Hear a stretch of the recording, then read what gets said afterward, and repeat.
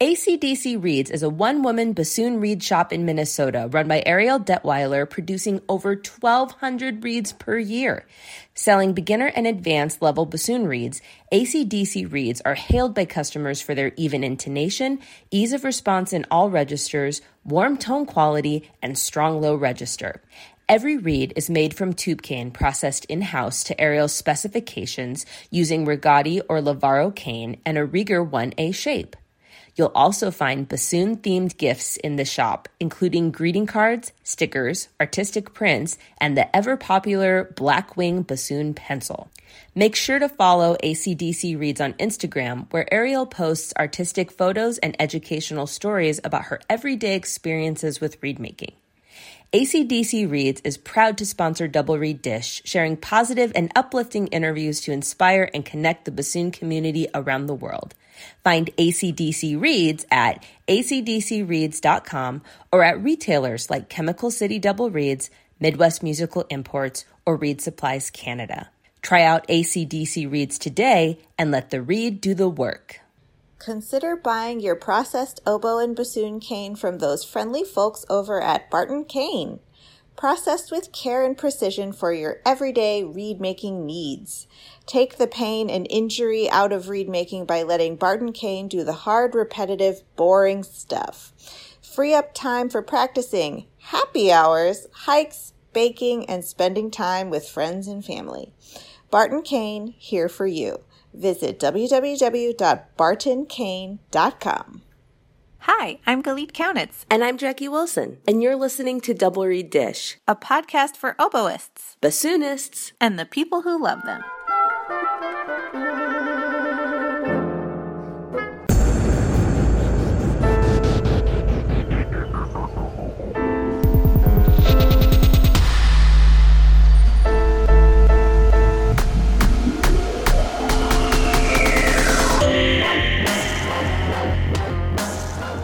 Happy New Year! Happy 2024. Oh my goodness.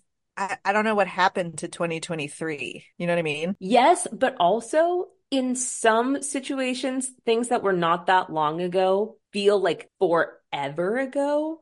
Like New Zealand was like 6 months ago, and it does not feel like I went this year. No. The other day, Chris was like, oh, it's 6 months with Orby. And I was like, what? You haven't had Orby for like 3 years now? Honestly. Wow. So it's day one of 2024.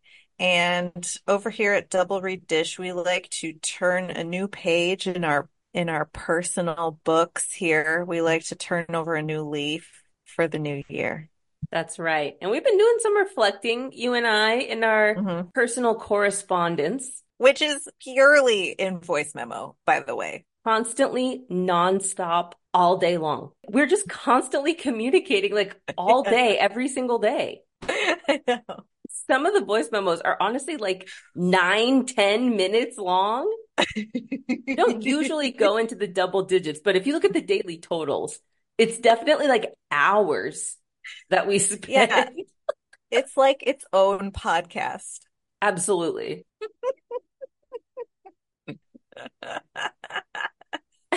But one of the things that we have been talking about is not really like resolutions, like so formally as that, but just kind of like changes that we both are hoping to see going forward. And we thought like, wouldn't that be cool to have some kind of like accountability within our friendship for making these kind of changes that we're hoping to see? Yeah. So we talked about like, I don't know, we're kind of both at the points in our career where you have a certain number of years behind you and habit forming, and you start to look at that and you're like, is this working? Is it healthy? Is it healthy? Is it working? Is this sustainable? And it's a different mindset than the sprint.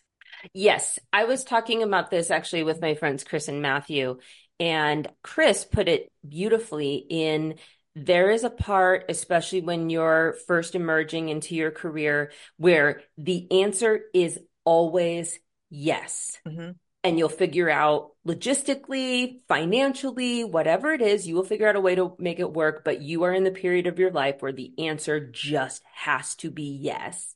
Mhm. And that we as humans are not necessarily so good about noticing that that period is over and we can transition into a little bit more balance. And that's not to say that like everyone doesn't deserve balance, but there are definitely times in my career that I have where I felt like I was establishing myself and everything had so much potential and was like such a great opportunity that I definitely benefited from saying yes as much as I did. Mhm. But yeah, now coming up on 40, we can be a little bit more discerning because some of the things that we have said yes to have brought about responsibilities that are just so much bigger, so much more time consuming, and it can actually be irresponsible, Mhm. to just like keep saying yes at the same rate. Like there is something to be said for acknowledging how much you already have on your plate and can do well, and passing on opportunities to people who could really benefit from them. But there is a Yeah. personal aspect as well, and that's kind of what we've been talking about more so.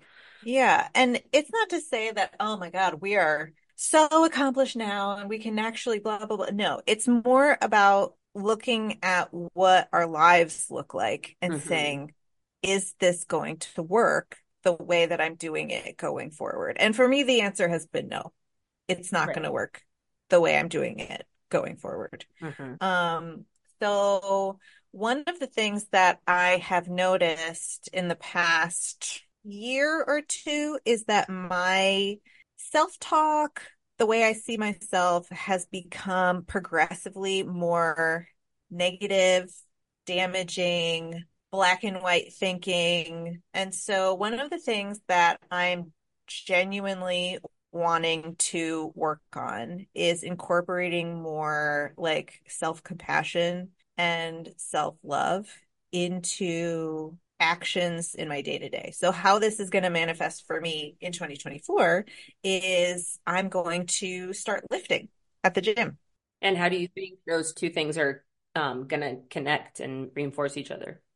Yeah, okay. So this is a little bit vulnerable, but one of the ways that I see myself is in my professional interactions, I don't have leverage, I don't have power, I am a leaf in the wind, and I think that by physically grounding in my body and making my body strong, Hmm. I can get in a better habit of saying, I have personal power in my interactions with others and in my way of interacting with my profession, with my colleagues, with my opportunities.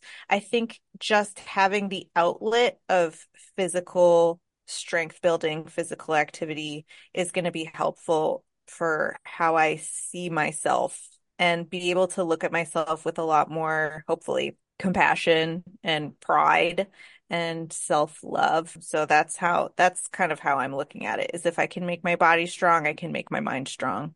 So it's kind of like this self-talk, which is seems very like career oriented. Like the way you talk Hmm. about yourself is very associated with kind of how you feel professionally. For sure. And then trying to combat that with a confidence building that is more comprehensive For and sure. about who you are as a human. Yeah, absolutely. And having like a physical outlet outside of music where I can have something that I can really focus my full mind and body on. That's not centered on what I do all day, every day. Yeah, I think for me, it's not the same thing, but it's so interrelated as we've discussed. Like I have definitely been acknowledging that I need to strive for and create more balance in my life. And so kind of how I'm going forward in 2024 is more creating opportunities for rest and breaks that aren't earned. I feel like in my adult life up to this point, say I have a weekend and I have a to-do list, I would approach that space of time as you have a responsibility to get everything off of your to-do list. And if you can do it in a manner that is quick and efficient enough, then that remaining time is your rest and your break. Woof. And that's kind of what I'm realizing is no longer sustainable. To be perfectly honest, I have never met another human being with the capacity for productivity as you have. Well, and I'll be honest, I like it. Like, I love having projects and I love having like things to devote my attention to. It's not torture, but it's just out of balance, you know? And so lately I've been trying to be like, well, yes, on Saturday I'm going to work, but on Sunday I'm going to take the day off. Or yes, I have these responsibilities that have to get done. And so before lunch is going to be my time that I give my attention to them. And then after lunch, that time is done and I'm spending time with people that I love or reading a book or that type of thing. And just basically like reminding myself that time doing something other than the bassoon or work does not have to be earned. Talk about vulnerable. I have not read a book in about a year and a half. Oh, man. And actually, a couple months ago, we had a dish about books, and I talked about books that I had either started and abandoned or was wanting to read. And I felt like a big fraud because I was embarrassed to say to a classical music audience that I know is highly intellectual that I have just not read in a year and a half, even though it's something I love doing. Like if someone doesn't like doing it, that's fine. But I genuinely like doing it. Yeah. And part of this epiphany came, you were kind of thinking and reflecting in this manner. And then I was hanging out with a couple of girlfriends in Pullman and they were talking about like their favorite books they'd read this year. And again, I just felt so embarrassed. And I was like, I'm going to make a change. Like, there's no reason that I can't read a book for 20 minutes a day. What am I doing to myself? But good thing I got those emails sent off, you know. Yeah. I have a lot of responsibilities, especially now through IDRS. And like, for example, I just got a WhatsApp from Sarah saying something about the website that needed to be updated. And I responded, great, I'll get that updated within the next couple of days. And usually my response was, I'll get that updated right now. And I would do it right then. And you know what? People are okay when you say, I will prioritize that in the next couple of days. People will actually give you the space to be a human being. Yeah. I just wasn't letting myself take it. But we have talked about in our friendship, just like, okay, throughout 2024, just making it a point to be like, you know, me asking you, how's lifting? And you making it a point to go, what are you reading? Yeah. I love that for us. And, you know, I just want a change in the way that I perceive myself and the way that I talk to myself. And, you know, I would love for you to not feel guilty about taking the time to read a book. Yeah. I'm just realizing this is a very vulnerable dish on the David McGill episode that's probably been listened to by so many people. Oh, no. Okay. Well, whatever. Here's our vulnerable underbelly. Oh, no.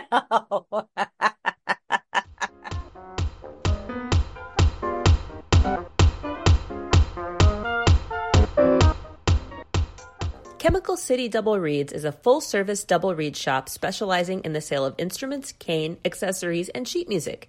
Double Reed Dish listeners can enjoy free shipping with code DRDISH, all caps, no spaces.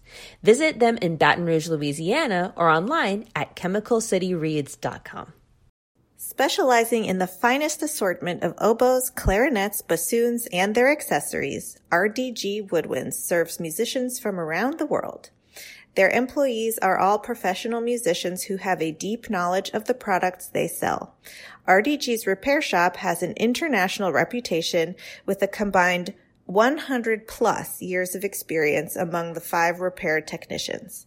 Plain and simple, RDG provides excellent products and fabulous customer service.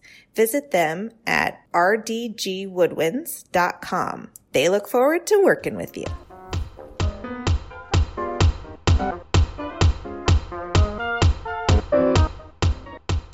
We are so very excited to welcome to Double Reed Dish David McGill, who truly needs no introduction, but he is the professor of bassoon at the Bienen School of Music at Northwestern University. Welcome, Mr. McGill. Very nice to be here. We love to start by asking our guest how they started playing their instrument. So would you tell us how you began playing the bassoon? Okay. Well, just to give a little background, my mother was a piano teacher and also a church organist. So there was a lot of music in the home, and she had a record collection. So a good friend of mine at that time in sixth grade started to play the saxophone. And I didn't know anything about musical instruments except for maybe the piano and the organ, which were in the house. So I told my mother, I came home and I said, I want to play the saxophone. And she said, no, no, no. If you're going to play an instrument, it's going to be an orchestra instrument. She was thinking of a saxophone just as jazz. So she actually had a record of the Young Person's Guide to the Orchestra with the New York Philharmonic conducted by Leonard Bernstein. So she just handed that over to me. It had been in the house. And so I listened to it over and over and over. And of course, what did I pick? The clarinet. It had this flashy, up and down cascading variation, and I wanted to do that. So I started playing on the clarinet. They got a plastic clarinet for me in the sixth grade. It was $180.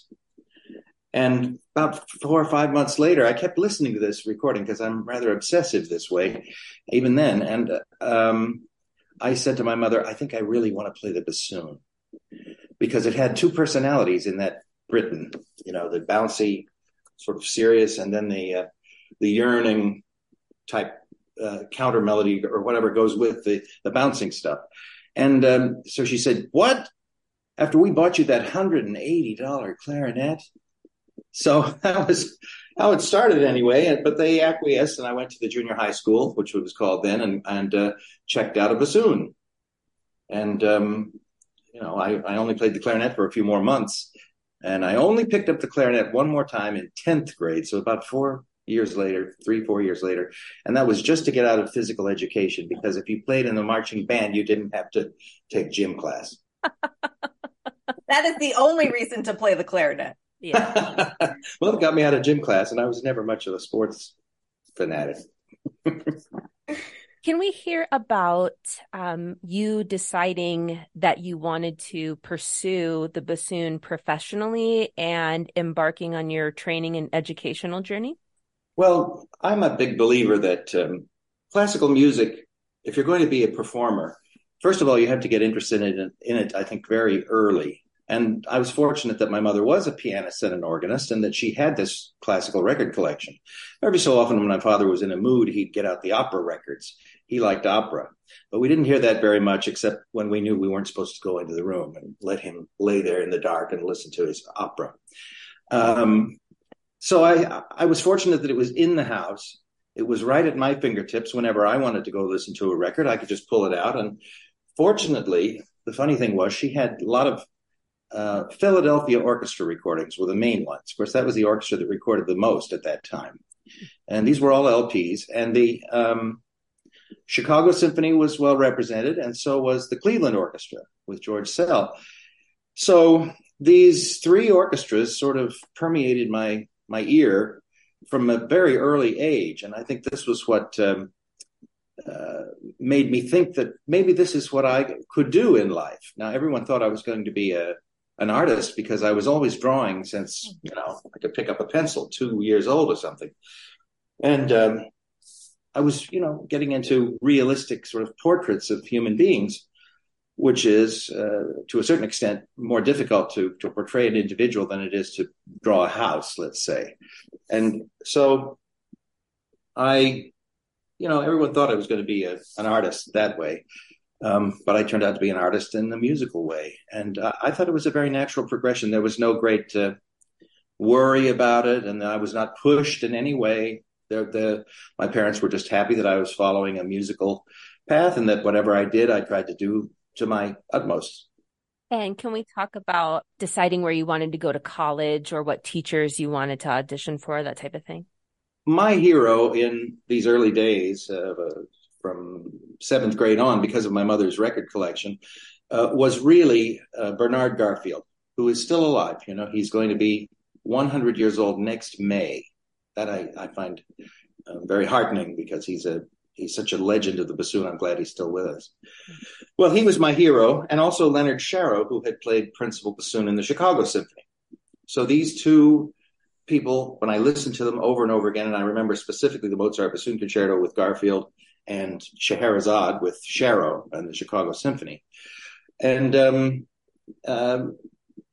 I thought, well, I want to study with one of these guys. So I applied to Carnegie Mellon outside of Pittsburgh, I think. And that's where Leonard Shero was teaching. He was then retired from, well, he was still playing, I guess, in the Pittsburgh Symphony at that time.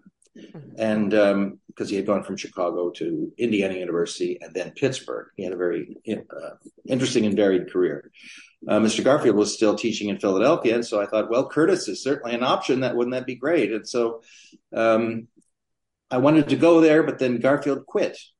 Garfield quit Curtis just before, like a year before I was going to get there, because there was some kind of a dispute about how much he and the other woodwind teachers were going to get paid per hour. That's what I understand. And so 3 or 4 of them en masse quit at Curtis. And then a bassoon player who I was studying with during my senior year of high school, because my teacher had left town. It's a complicated story. My teacher had left town. She was principal, very young woman who was principal of the Tulsa Philharmonic. I loved her dearly, Jane Orzel. She left, and I happened to have won the position of principal bassoon at the Tulsa Philharmonic when I was 17. So I played a whole professional season before I ever went to Curtis. At any rate, during that season when I didn't have a teacher, that was the year, of course, you have to audition for schools. And so I didn't know exactly what I was going to do. So I took some lessons with a young man that I found out who had recently graduated from Curtis, Danny Phipps. And 2 or 3 times I went down there during the year, had some lessons with him. And he said, don't worry, Schoenbach, Dr. Saul Schoenbach has come back to teach at Curtis. He left in 76 or something like that. And he came back in 80 when I was in the Tulsa Philharmonic. And so I went there in 81. I happened to have been accepted to Curtis in the fall of 80 or the spring of 81. And I went there in the fall. So it was a little bit worrisome because I had wanted to study so much with Garfield. And the only place I could have gone to study with him was Temple University, also in Philadelphia. So I believe, if I remember correctly, I did send an application to Temple and to Carnegie Mellon.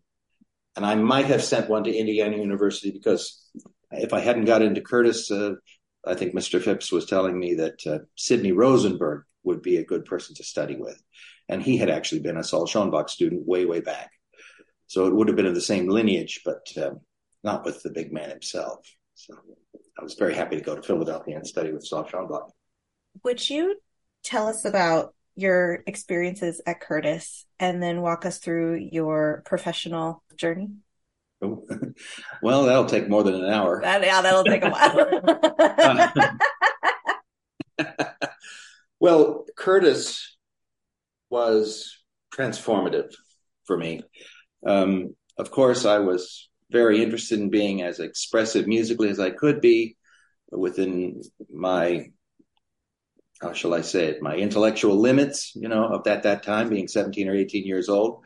And I did a good job. I played well, and I played instinctually, and I had a good technical foundation from my first teacher, and she was very practical about things. And I always thank myself for having studied with her. I have to thank her for studying with her. She accepted me when I was 12, and she said she never took students that young, but she did take me anyway, thank goodness. And she started me making reeds that same year when I was 12. So at any rate, when I went to Curtis, I was suddenly exposed to other young musicians who lived and breathed music all day long. And they were just, so many of them were absolutely spectacular. I remember one of the first rehearsals at Curtis with the Curtis Orchestra. We were just doing a reading rehearsal, I think, on a Saturday morning. And it had the William Tell Overture. And it has huge English horn solo.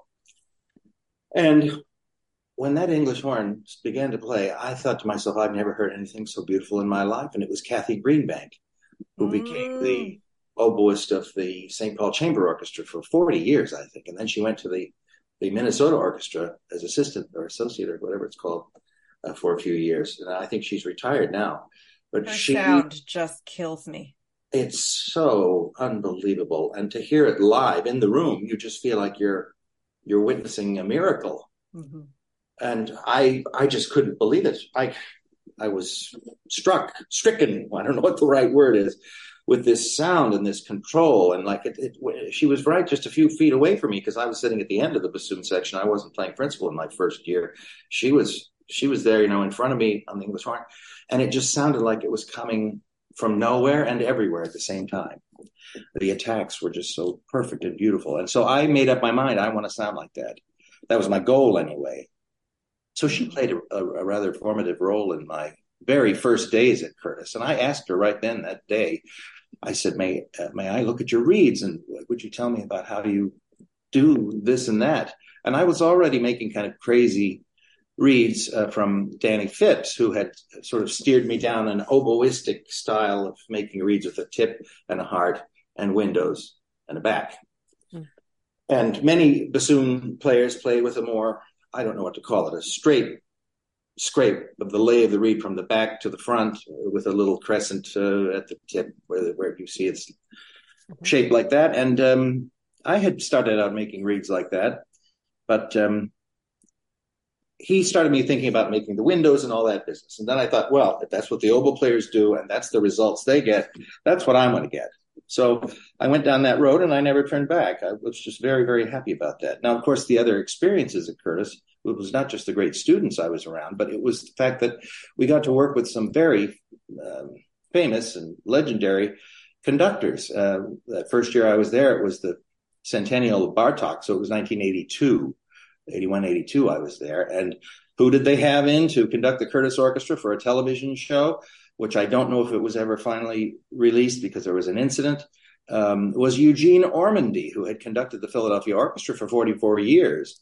So he came in and we were taping this thing, and he had some kind of a heart incident before we could finish the I don't know, 2 taping sessions or something like this with retakes and so forth. So the assistant conductor or the resident conductor of the Curtis Institute had to finish the broadcast, but they made sure not to show the conductor, with the cameras that were there. Mm-hmm. And I don't know how it was ever pieced together. And of course, I didn't have a television for the next 3 years anyway, because when I was at Curtis, I had no media. So it was just music. And then we had Rafael Frubeck de Burgos, I remember. Zubin Mehta came and conducted the Curtis Orchestra. We had most famously of all, Leonard Bernstein came to conduct. And of course, he's such a big name. And I'm glad this movie that has just come out is bringing his name to all sorts of young people who may have heard the name, but they don't know anything about him. Mm-hmm. And I was very happy to have worked with him for the Curtis 60th anniversary concerts in 1984. Now, the biggest one of all was Sergiu Celibidache. And Celibidache was a Romanian conductor who was known only to aficionados and cognoscenti in America, those who really knew about the European conductors and these sort of wizards of thinking. And he came only to the Curtis Institute only because John Delancey, the director of the school, guaranteed him 17 rehearsals with the Curtis Orchestra. That's the reason that at age 71, Celibidache had never conducted in America. He always demanded an inordinate number of rehearsals. Mm. And finances being what they are, no orchestra can do a month of rehearsals basically for one set of concerts. So he was promised that by Delancey, and he came there. And that was the February of 84, the whole month of February.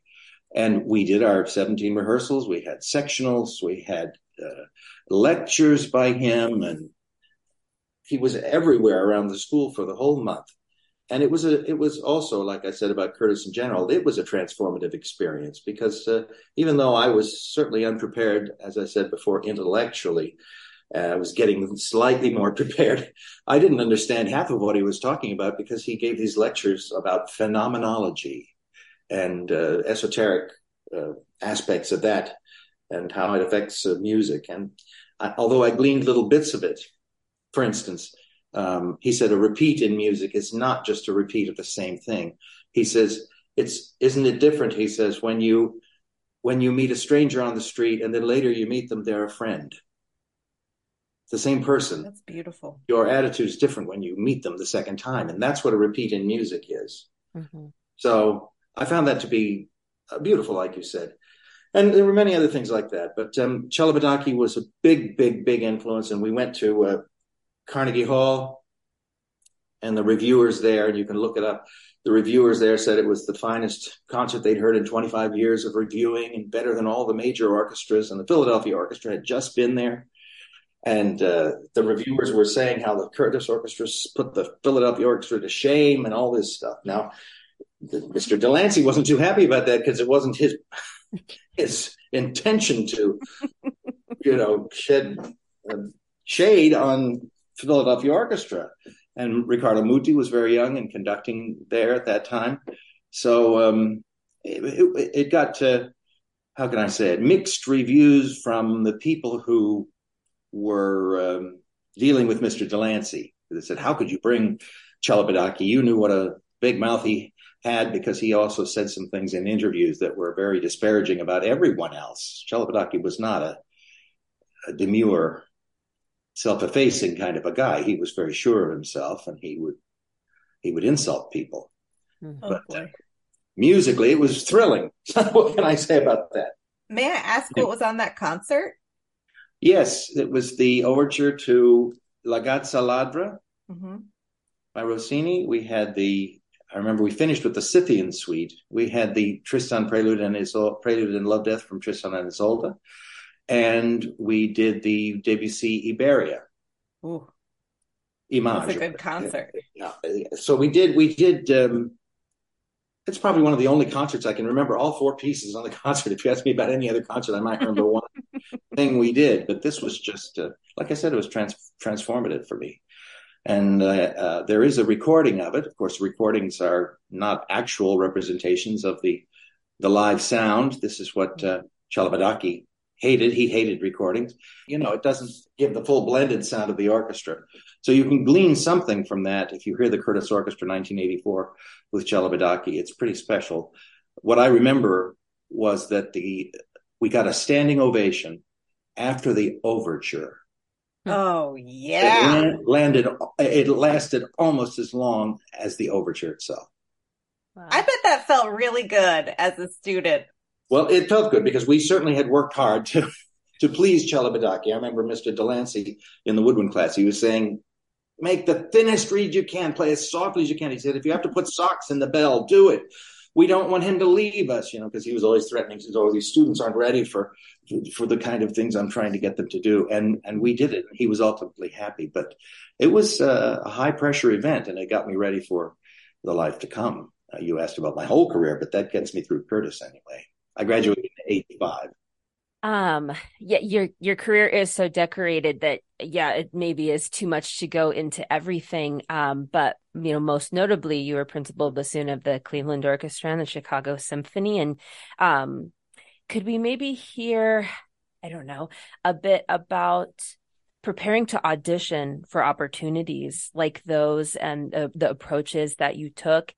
Well, as far as preparation goes, I'm a firm believer in having one mindset and one mindset only. I don't practice in one way, perform in another, get ready for an audition with these special techniques or that. What I was taught at Curtis anyway was that everything you do should be concert worthy from the first moment after you put the bassoon together in the morning.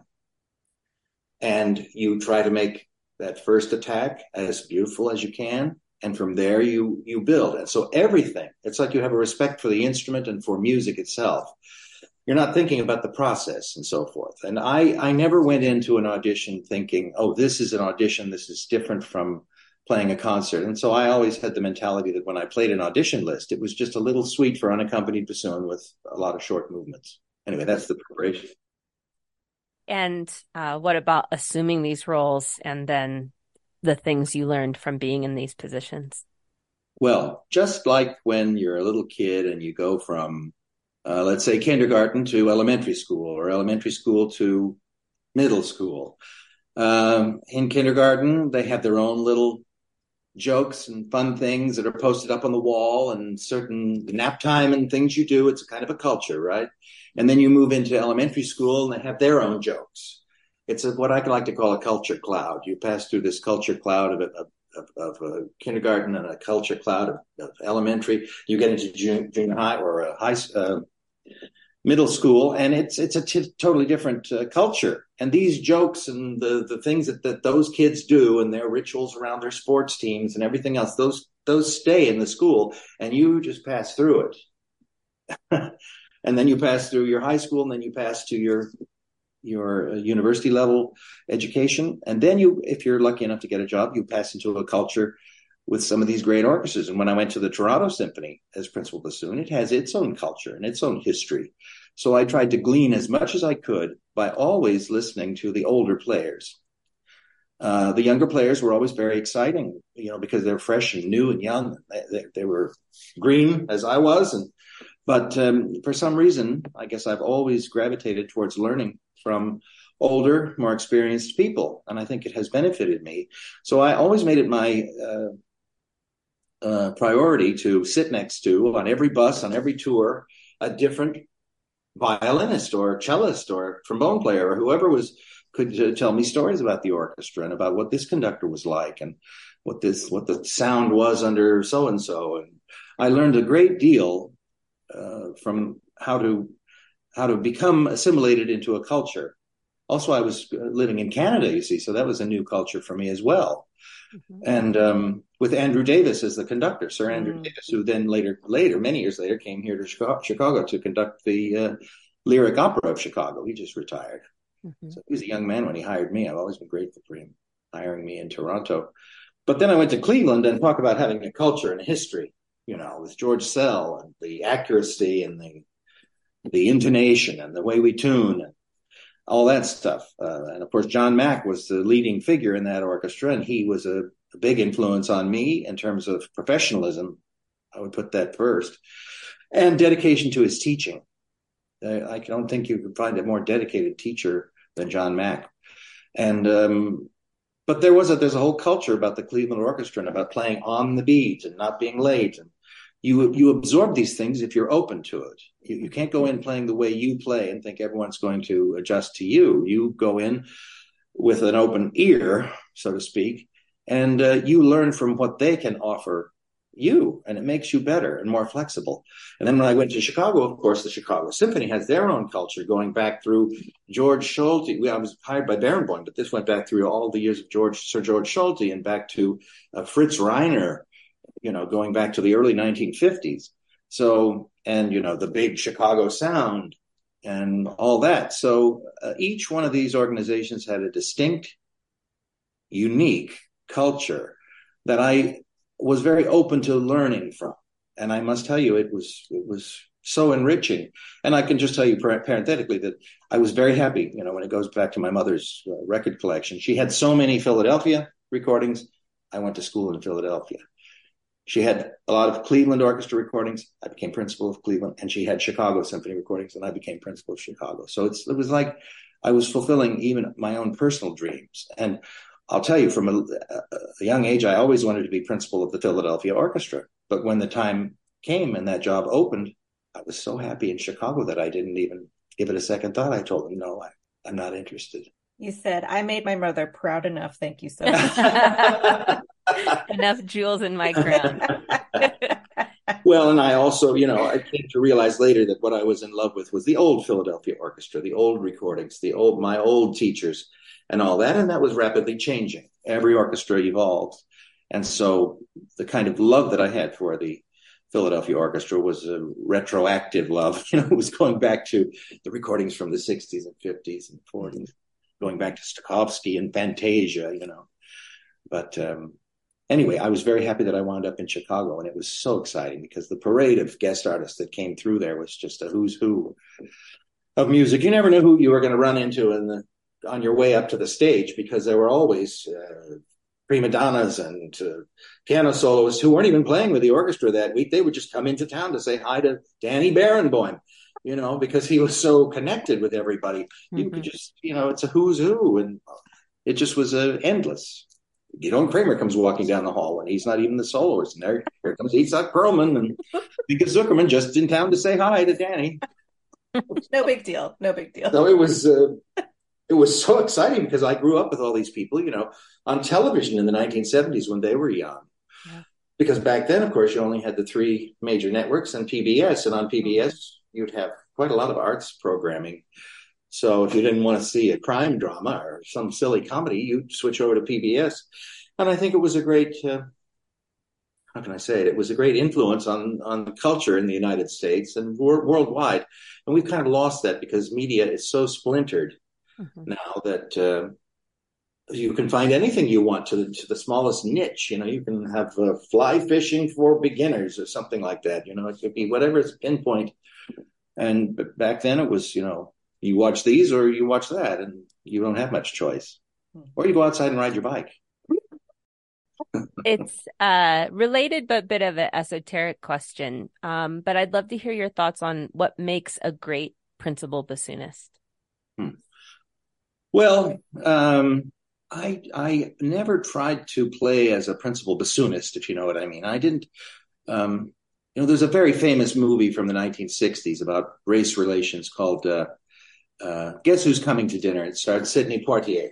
And he's a young man who happens to be African-American, and the woman he falls in love with, the young girl of the family, is a white girl. And so the whole thing is he's coming over to dinner to this white family to have dinner in the middle 1960s. And what was happening in the 60s with the Great Society and Lyndon Johnson and racial strife and all this business.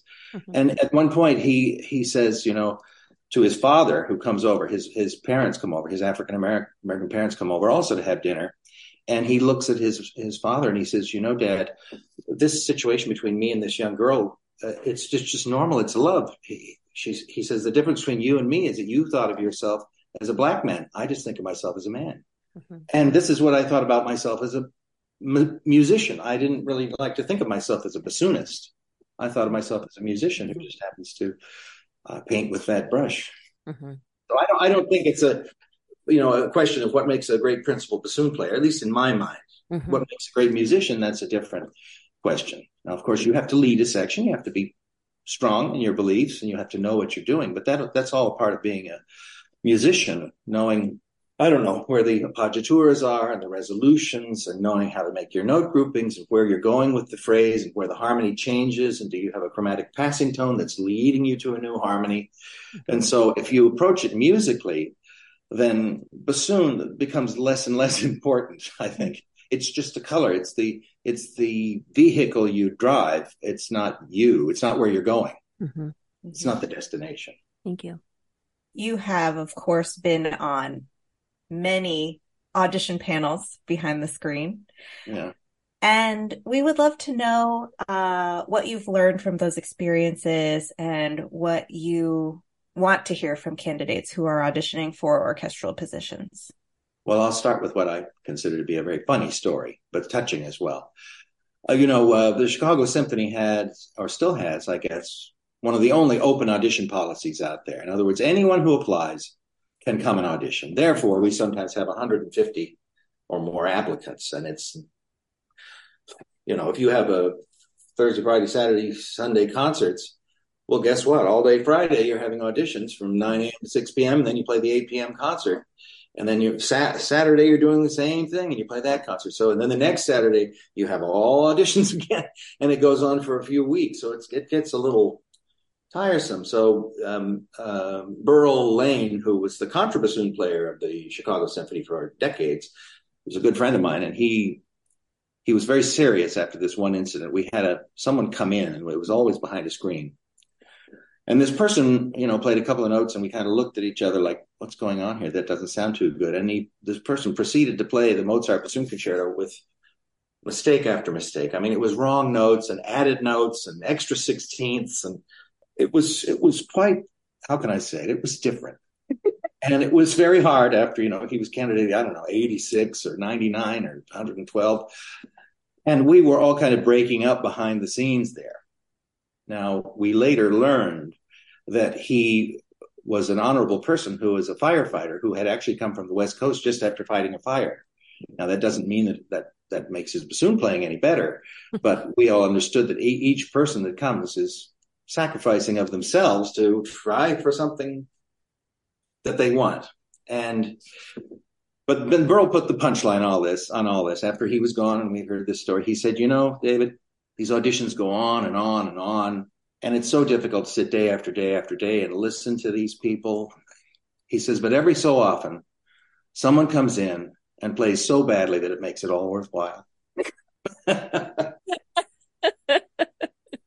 I love it. I'll never forget that audition. Burl hit the nail on the head with that. Because you can hear a lot of mediocre players, and they're very indistinguishable one from the other. But we'll remember him. I don't know if I answered your question or where I was leading with that, but that's the funny side of the auditions. And of course, the other side was just having to sit there day after day after day. Auditionees often expect to be able to call you up afterwards. And this is candidate number 56. Do you have your comments? I'm sorry.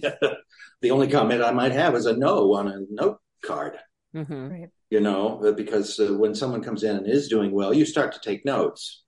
And you just can't stay at the ready and make long comments written down for everybody and then try to remember, what did I mean by saying this on this candidate? You can't provide the so-called feedback that everybody wants. For the candidates who made it to the finals, that's a little bit different because you do take detailed notes and you can give comments about why this or that might have been better played, or it might have been a general comment you can give. But it's difficult being on an audition committee. It's very time consuming, and it takes a lot out of the committee because then we have to, like I said, turn around and play a concert. And it's exhausting, but it's a necessary situation. Go ahead.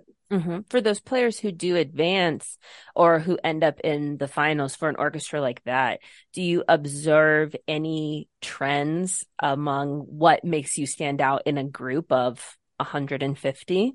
Well, I like to think that people who have reached the Chicago Symphony and have worked with great conductors and have gone to great music schools and had wonderful teachers know something about music. And I'm always going back to music, and not just about bassoon, but that those players who rise to the top are the ones who are not only technically proficient, because, there are quite a number of technically proficient players out there who do things musically one way or another.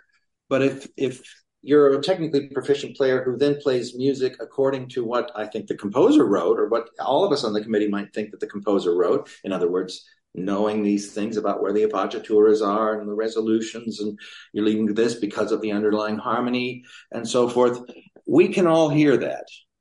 We can hear when a musician comes into play for us who happens to be a bassoonist. I mean, I sat on committees for all different instruments. Thankfully, I never had to sit in on a percussion audition because I wouldn't have been qualified. But at any rate, you really, it comes down to who's being the most musical, and musical meaning that which comports to the composer's music, not just doing something.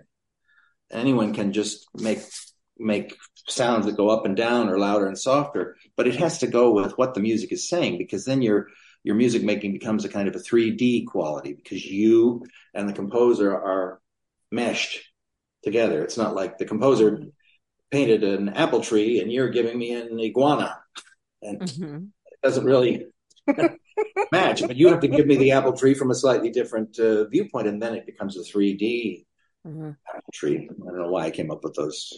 But no, that is fantastic. I love that.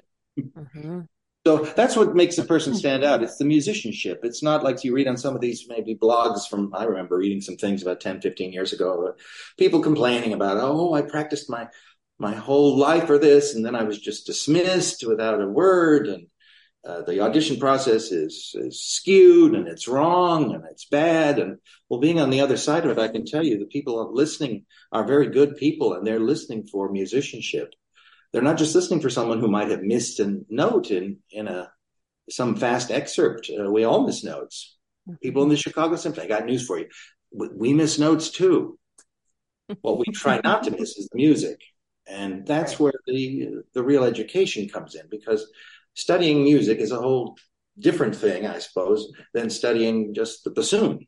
It's just like studying reed making is different from studying the bassoon if you're talking about fingerings, all that business, how to breathe and So we really have our work cut out for us. We're doing so many things, and then of course you get into the orchestra. If you get a job, you have to be able to follow the conductors and blend with the other players, tune with them, and that's why we have what's called the tenure process. And if you don't get tenure, guess what? You're out, and you have to re-audition or look for another job. Mm-hmm. So it's a difficult profession to get into. It's difficult to stay in it, and it's I have sympathy for everybody who chooses it as a career because it's so fulfilling internally, Mm-hmm. but it can be also internally angst producing. Right. But there's a lot of worry about your self-worth when you're a musician, and so you have to really just say to yourself, I'm not going to keep looking inside myself for inspiration. I'm going to look inside the music, and then you have everything to draw from. You never get tired.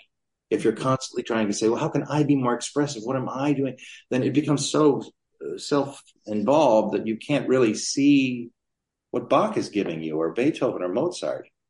And that, I think, that's a great gift because we have these, I think of them as geniuses who we're able to commune with mentally, and they teach us. Isn't that amazing that someone who's been dead for 250 years or whatever it is can teach us so much if we just listen. I feel like this is the perfect time to talk about sound and motion. Those of us who know it well have already recognized some of the things you've been referencing from within its pages. So I have a couple of questions, but maybe the best place to start is the inspiration and background before we get into kind of the content and approach. So what inspired you to write Sound and Motion? How did this come about? Well, since you've looked at it, you probably are not surprised that I'll say that it was my teachers. My teachers inspired me. I was very fortunate at Curtis to have had Saul Schoenbach as my bassoon teacher, and he was not just a bassoon teacher, he was a music teacher. And I had John Minsker, who was the retired English horn player of the Philadelphia Orchestra, who had been hired by Leopold Stokowski himself, as had Saul Schoenbach when they were very young, and had both played on Fantasia, the original Fantasia. And he had a woodwind class, Mr. Minsker, mainly quintet, where you would either play or listen. You would audit, and then you'd change it halfway through the semester or something like that. Or maybe it was every other week. I can't remember. But we learned by listening as well as by playing with Mr. Minsker, who was the biggest devotee of Marcel Tabuteau you could ever have. And then we had something like 6 hours a week with Mr. Delancey because he had the orchestra rep class, which he conducted, and also a woodwind quintet class of his own. So with these three teachers guiding the thinking there at the school and in the woodwind department and in my own brain, I felt like I had such a wonderful wealth of concepts that had helped me so much that why couldn't they help others? And I couldn't find any books that talked about all the stuff that they had talked about. Now, of course, when I was writing the book, of course, my own 2 cents went into it. I added my own perspective about various subjects, but I tried to go even beyond my teachers to go back to their main influence, which even Saul Schoenbach said was Marcel Tabuteau, the great oboist of the early part of the 20th century, who really formed what we now know as the American oboe sound. And almost the American woodwind school of playing is based on Tabuteau's teaching because of the refinement he demanded from everyone who had gone to that school. And of course, they all fanned out over the country and got jobs, and their influence, like branches of a tree, it just kept blossoming and blossoming into new areas, new cities. And so you can say that Marcel Tabuteau ultimately was the inspiration of it all. But it was certainly my teachers and their interpretation of his system, not just the number system, but all other manner of musical concepts that influenced me. And that's what I tried to put on paper so that it would be there. Because Mr. Delancey didn't write a book, Saul Schoenbach didn't write a book, and John Minsker didn't write a book. And yet what they gave me was so, I think, important that it should be written down somewhere. So that was my attempt to keep their ideas alive. It came out in 2007 when I was in the middle of graduate study, actually with Matthew Ruggiero, who was a Tabuteau student. That's right. As well. And a great bassoon player, by the way, a great musician of the bassoon. Yes. And I remember reading it and feeling it's a special book to so many of us, even those of us who are not bassoonists, but feeling so validated or perhaps encouraged, because I did not grow up with all of the resources. I grew up as a poor Native kid. And so I had a bit of a later start than I think many who play the instrument. And if our listeners will, and you will indulge me a little bit, I'd like to read something that I'd just love for you to maybe expand upon, or for our younger listeners who maybe need to be encouraged to dig in a little bit. So one passage among many that resonated with me was especially the beginning of the book, where you have these question marks of what music. And you know what? I had to fight for that whole section from the publisher. I had to fight for those chapters. They wanted me to cut that whole opening section. I've gotten more comments about the so-called attitude sections at the beginning than any other part of the book. And I'm glad you found it valuable. I think they're so important. So you say the possibility of producing great art dies when one believes his or her talent alone will carry the day. Quote, I just do what feels right at the moment. I feel the music. This way of blindly feeling one's way through a musical performance at the expense of studying the music's structure may indeed be expressive, but expressive of what? The unquestioning belief in one's spur-of-the-moment impulses can, by its very nature, yield only a hit-and-miss result. On reflection, it seems the very height of egotism to trust one's gut reactions so implicitly. And I remember feeling the message, which is essentially, no, and you say explicitly, actually, other parts of the book, it is not the hand of God that comes down and touches the heads of some and not yours, Jackie. If you behave as a professional and if you study as a professional, this is a viable career path. You can catch up if you are willing to do the work, because it simply is a matter of doing the work and those who choose to engage and understand what we do. So I wonder if you have any response to that, or any other comments to make about the content of the book and your goals with that regard. Well, that's a core belief of mine, that we're not just there to engage, and this is a quote from the book, I guess, in a sort of act of crude exhibitionism, say, I'm feeling this music and therefore you should feel it. Mm-hmm. What we're really doing is something bigger than that. We are trying to revivify these long dead composers, and to a great measure, we're playing people's music who have been dead for a very long time. Mm-hmm. And through their music, they achieve a certain immortality, but only through us. And isn't that an awesome power that we have, is to bring these people back to life? And so you can sit there and listen to a 30-minute Mozart symphony, let's say, and for 30 minutes you can be brought through the same sequence of sounds, which lead you through a very similar sequence of emotions for that 30 minutes that they would have lived in 1786 or whatever. Mm-hmm. From the beginning of that piece to the end of that piece, you'd be living in a time warp. And I find that to be a great and awesome power that musicians have. It's the closest thing to time travel we can get, in life, in living. And I think it's a great gift to be a part of that sort of situation, where we're not just bringing the music to life, but we're very fortunate in that in most cases, or many cases, because so much of the music that has come down to us from geniuses, we're dealing with human brains that were just above and beyond. I mean, we've all met people who were just incredible. They're geniuses, and we think to ourselves, how can we possibly get to their level? But if you try, you can't help but to get closer. Thank you. That's so moving. Yeah. So I would love to maybe switch over to your pedagogy a little bit. Like your teachers before you continue the oral tradition of teaching. And I guess in two parts, I would love to know, on the one hand, what do you look for in an applicant who is asking to study with you? What are some core characteristics that you find exciting in a potential student? And what are some things that you really hope that a student will get from your instruction? Well, in choosing students, I can tell you that I am looking for some expression. They don't have to know what they're trying to express, but that they're trying to express something, anything. I'm looking for some variety in the presentation. Of course, when you're talking about undergraduates, you're looking for a certain amount of technical proficiency, but it doesn't have to be so great that they're already a virtuoso, so to speak, but they have to have some sort of command over the instrument. And there should be an attempt at dynamics. So these are some basic things. So you see, when you're looking for a student, you're not looking for too many specifics. You're looking for a general ability to give some idea that they know that it's an art of expression.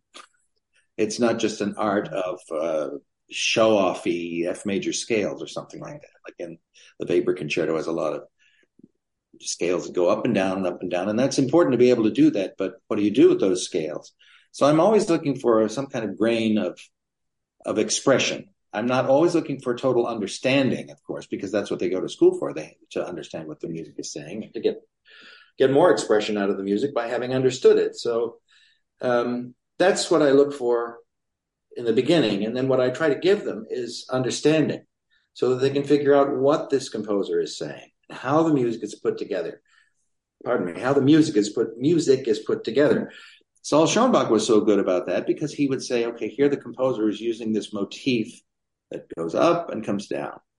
Well, what do you see here later in the work? You see something that goes down and comes up. It's just the inversion of this main idea, and it's later. And then he'll say, okay, here you see these 4/16 notes that do that. Now you see 4 whole notes that do the same thing way later in the piece, but that's the same motif. It's just been augmented. It's been stretched out. So what he tried to do was to teach some form and structure and trying to understand what the composer had done. And that can only make your musicianship richer. And so there's so much that goes into a musical education. Of course, he was also, to get very specific about bassoon type things, he was what I call a walking dictionary of fingerings. He just was always looking for fingering trills, things like this. So you had to learn how to be very quick on the trigger. In other words, when he told you, put the middle finger down to the right hand and lift this and put this down and change your tongue position and you'll get it. And then you have to try to put all that together and do it. You know how difficult it is for many students to incorporate even one new fingering right after you tell them what it is. Most of them don't know their left hand from their right hand. I have to keep saying, your other left hand, your other left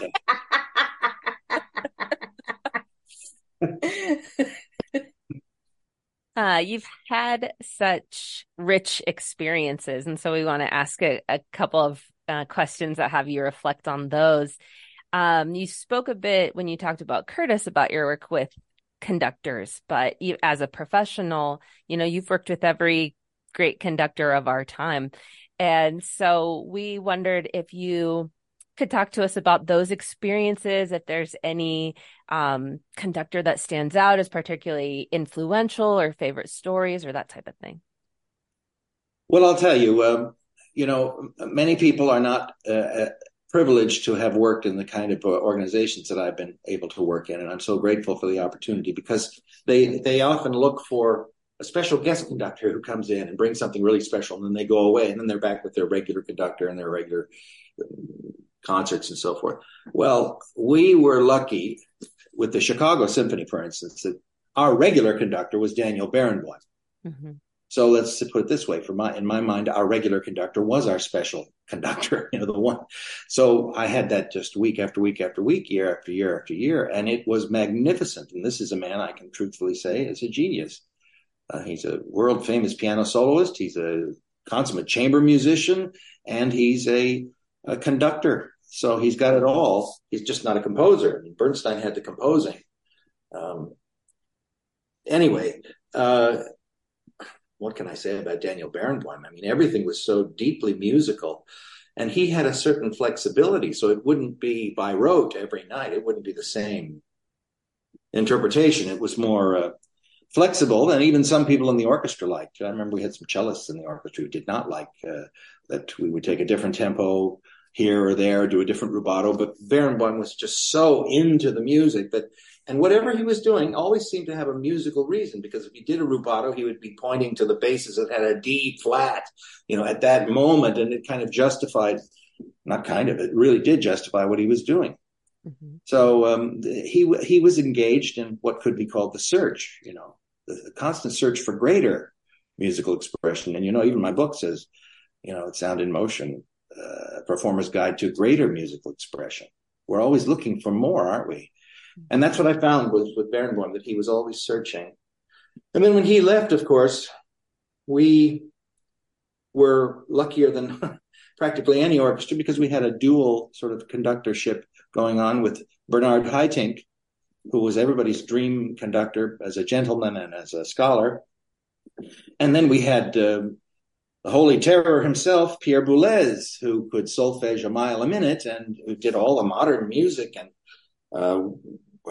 he had ideas that were so direct that he wouldn't diverge. He would almost be the same every night. But you see, you learn from these people who had different approaches. Mm-hmm. And then came the Muti years. So, I mean, you cannot get better than having Barenboim. I had Barenboim for 9 years, and then Haitink and Boulez for 4 years, splitting that. And then I had Muti for 4 years in my time at the Chicago Symphony. And I would have missed out on all that had I gone to Philadelphia. And I'm not going to disparage any of the conductors who worked there, but I'm certainly glad that I worked with the ones I had in Chicago. Mm-hmm. And, it's... I was lucky. We certainly looked forward to certain guest conductors, but I always felt that our regular diet was special. It's like the cats. I had cats for a long time, and they always look for that one day when you bring home some wet food because you feed them the dry, crunchy stuff because it's good for their kidneys. And then, they go wild over the wet food. That's like a guest conductor that comes in. I was on a diet of wet food all the time with sorry, I silly analogies. I love that. Would you share with us a favorite memory from a past performance? Okay, one jumps right out, and I wasn't even playing. I was on stage. We were doing a Mozart piano concerto, and it was Daniel Barenboim. And I wish I could remember, maybe it was, 24, 21, or one of these late piano concertos, which is, each one of them is perfection itself.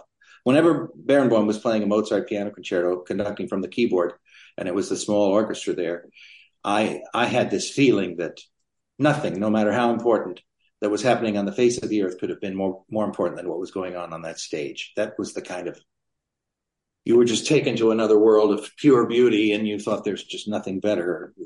How can anything be more important? Well, he got to the cadenza, and this was right at the time when I was given tenure. In fact, I think it was the day I had been handed a letter, and I had to go out and play a matinee concert with this Mozart concerto. And I had gotten my tenure in Chicago. And there was he always told me, there's no question, David, you've been in Cleveland for so long and all this stuff, but it's a formality we have to go through. And he gave me the tenure very early. But it also happened to have been my birthday. So he got to the cadenza of this Mozart piano concerto, and right in the middle of it, bum ba bim bum bum bum bum and gets back into the cadenza.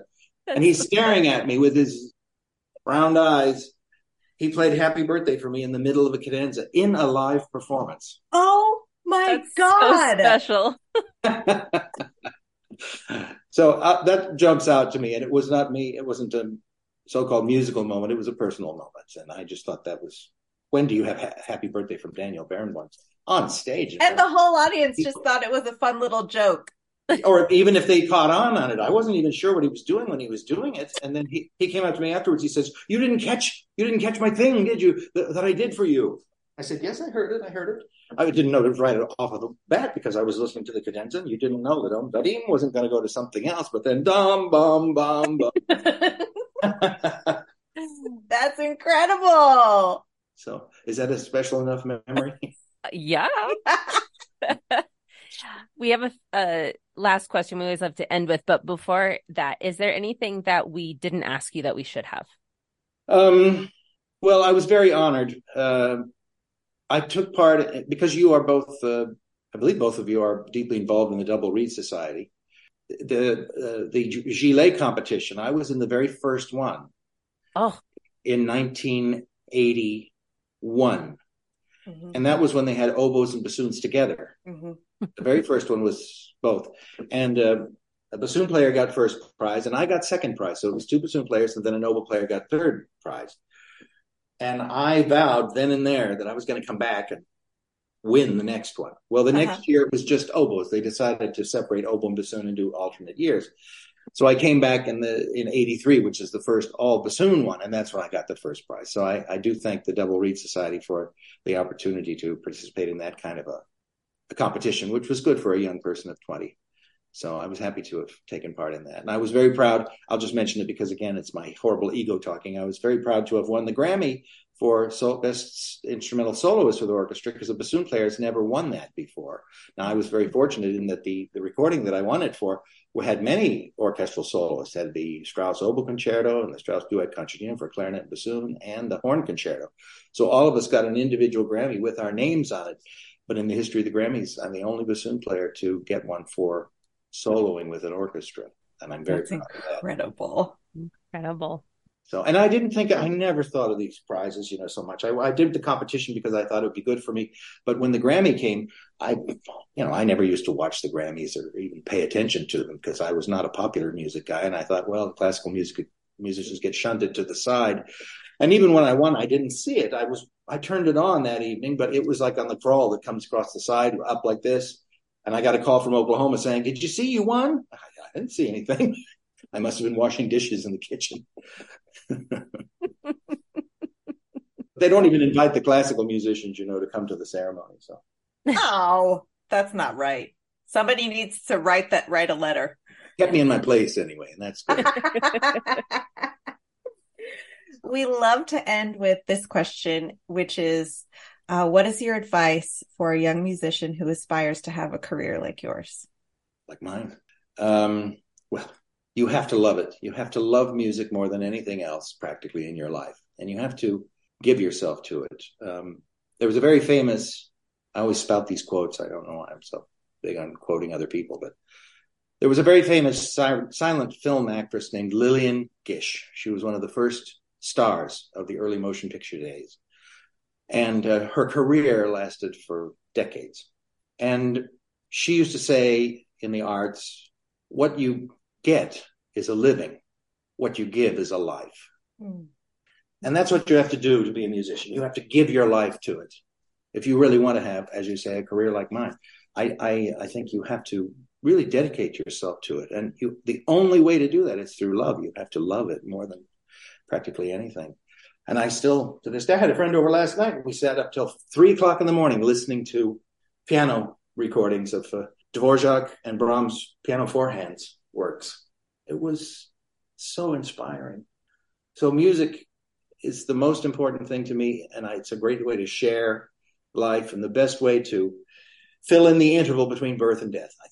Mr. McGill, thank you so, so much for doing this with us. It's been such an honor and a pleasure and an inspiration. We can't thank you enough. Well, thank you very much for having me. I really appreciate it.